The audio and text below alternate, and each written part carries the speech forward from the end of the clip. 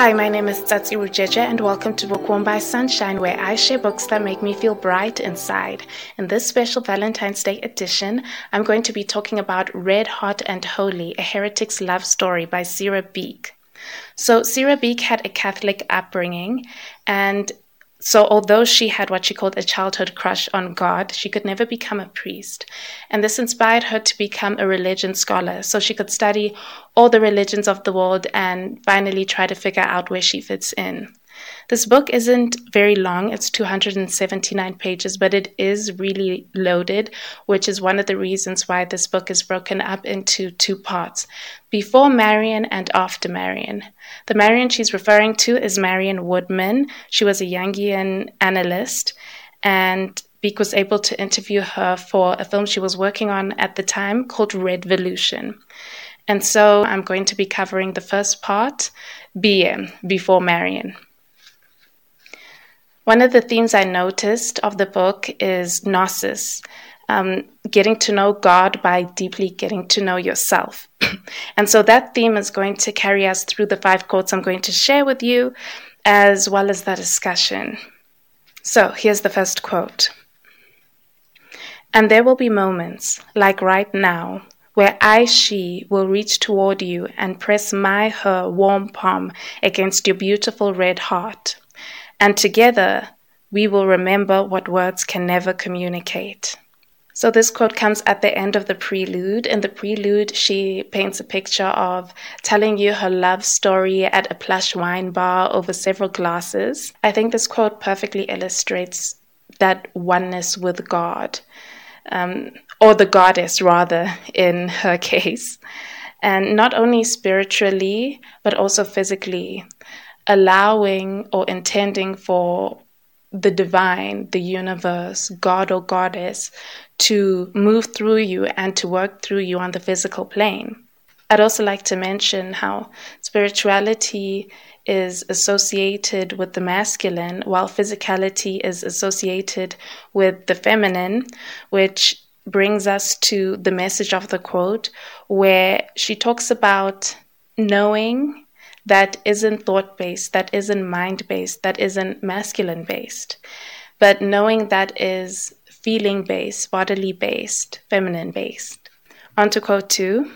"Via rapturous prose that makes every angel want to become human, or at least want to wine and dine one." This is a really naughty quote.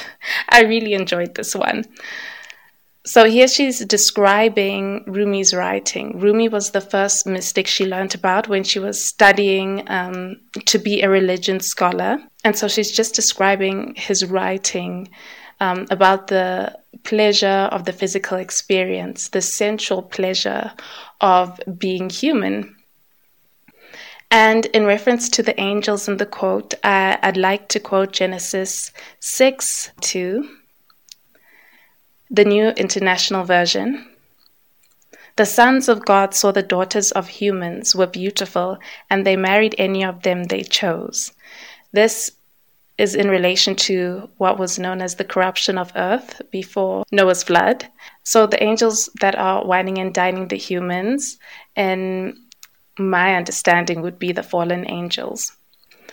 And I think this part of the quote just reminds us how lucky we are, how fortunate we are to have a human experience, to the extent that even divine beings, even spiritual beings, even beings supposedly higher than us, supposedly greater than us, would love to be able to come down to earth and experience this life and experience all the physical and sensual pleasures and joys that it has to offer. So it reminded me to appreciate my experience right now.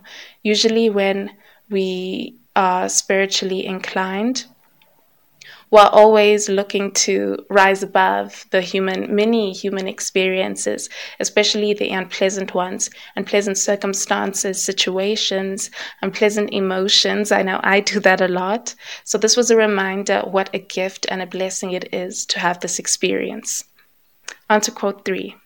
"The goddess came to me in a dream as myself, waking back up to her. He nodded, I nodded, she nodded." So when Beak was defending her college thesis, after including some of her own personal experiences in the final chapter, such as dreams she's had or revelations. Her professor asked her a question on that about whether she thought she was dreaming of the goddess or it was the actual goddess coming to her in a dream. And that was her response, which I found extraordinarily beautiful. And it sounded like enlightenment, what people describe as enlightenment, really. Seeing yourself and this divinity as one, so intertwined, both the human looking up and the divine looking down. And it's as if they're both waking up to each other, I would say. Actually, after this quote, she goes on to say she had no idea what it meant. Even though her professor was really happy with it, she didn't know what it meant at the time. But I think it was quite profound. And as I was saying, I saw it as both the divine element and human element of herself waking up to each other and beginning that journey of integration. Also in the quote, I think it's easy to understand the I nodded, which was Sera Beak herself. He nodded, which was the professor who was questioning her. But the she nodded was the goddess whose presence she consistently felt within her, which is really beautiful. It's really beautiful to have that multi-dimensional consensus. Also, it's worth mentioning that the professor who asked her this question was the professor who actually introduced her to the goddess. She thought she had found her place in Sufism, which is a mystical school of Islam, but like many other religions, even the mystical schools of those religions, they still either excluded or, for lack of a better phrase, degraded or dismissed the feminine woman in general. And so she never felt like she could fully relate to a school way of thinking that rejected her. Similarly to, growing up Catholic but never being able to be a priest.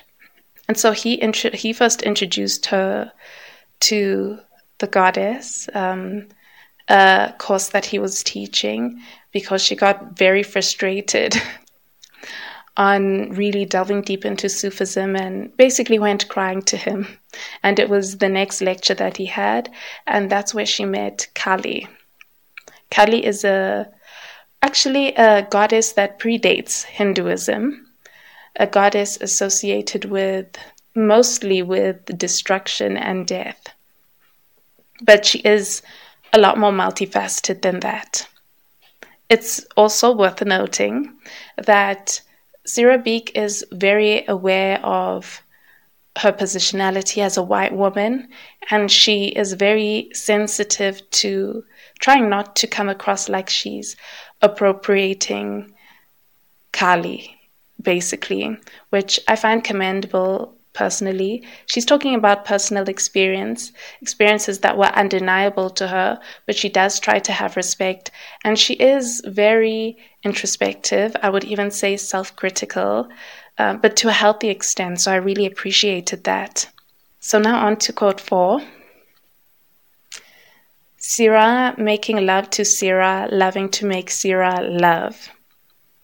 Love the play on words. This was the first time that the goddess Kali, that the divine, had spoken, or rather written through her. She was gifted a red journal by her older sister on her birthday. On this particular birthday, it also happened to be her grandfather's funeral, who had recently passed. Both her and her sister were present for his passing, and something happened in that moment, that liminal space between life and death, between the body and soul, as she describes it. In there, she felt that connection to the goddess, to the divine, and it forever changed her. And so this red journal is extremely significant to her. And so she found great significance in Kali speaking through her in this way. This quote also refers to erotic encounters that she's had with the divine. She shares one as a dream she had with the goddess Kali. Also, at a later stage in the book, she talks about the sacred prostitute archetype that she was affected by, and in general, not just feeling, but embodying love itself. In terms of the sacred prostitute archetype, she discusses it extensively, and she relates it to being an extension of the goddess. She relates it to the priestesses of the past, who were sacred prostitutes in temples. And in a modern setting, what I understood from this idea of the sacred prostitute archetype was someone who connects with the divine feminine through sensual pleasure, through receiving it, through creating it, and through sharing it with others.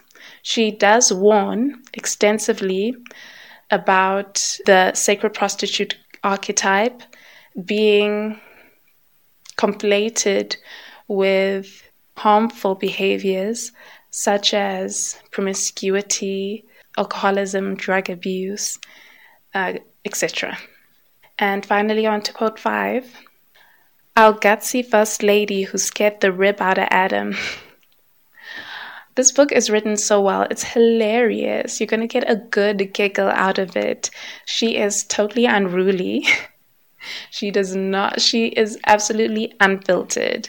And personally, I love it. I'm going to be honest, she has made me raise an eyebrow or two, but I really, you will not get bored reading this book.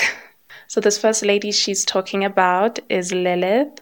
Her first recount was in the Hebrew text, the alphabet of Ben Sera.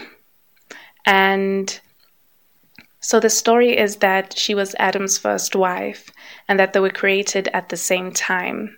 So she isn't from his rib. In fact, in Kabbalistic texts, she was actually created first, so Adam found her there. It's a story about Lilith being Adam's first wife, but she didn't want to submit to him. Quite literally, the text says that she didn't want to be at the bottom during sex. She wanted to be on top. Girl wanted to be on top. She wanted to be cowgirl. Anyway, and when they couldn't come to an agreement, she was out of there. She literally flew out of there, went to settle herself in the Red Sea. And there's other very exciting stories that happen at a later stage.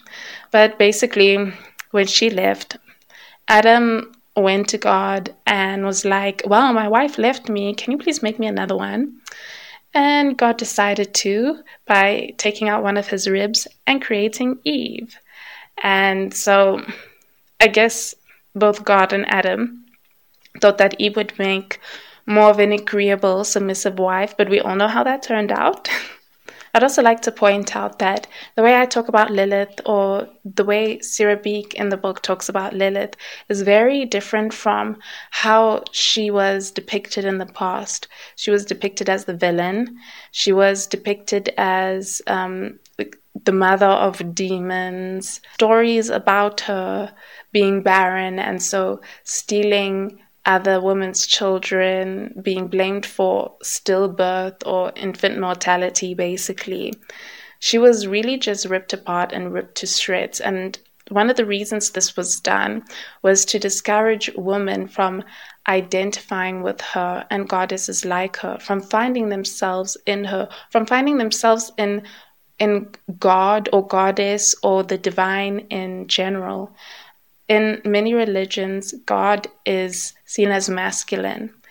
And so to see the image of your maker, of the divine, and not be able to see yourself in it,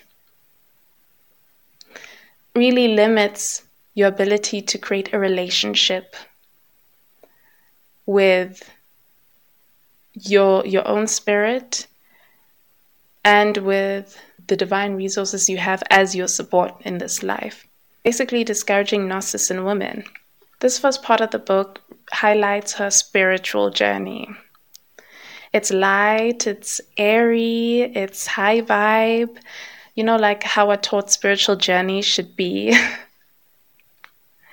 And to me, it felt like, a feel-good coming-of-age drama with Sera Beak as the heroine, excuse the pun, because as she talks about in the book, we can get really addicted to this idea of high vibe. Well, high vibes, there's nothing wrong with high vibe spirituality, but this constant, almost exhausting, depleting, tiring, and unattainable maintenance of extremely high vibe spirituality, extremely good feelings all the time, even though we live in a world that has all expressions, that has good moments and bad moments, good feelings and not so good feelings.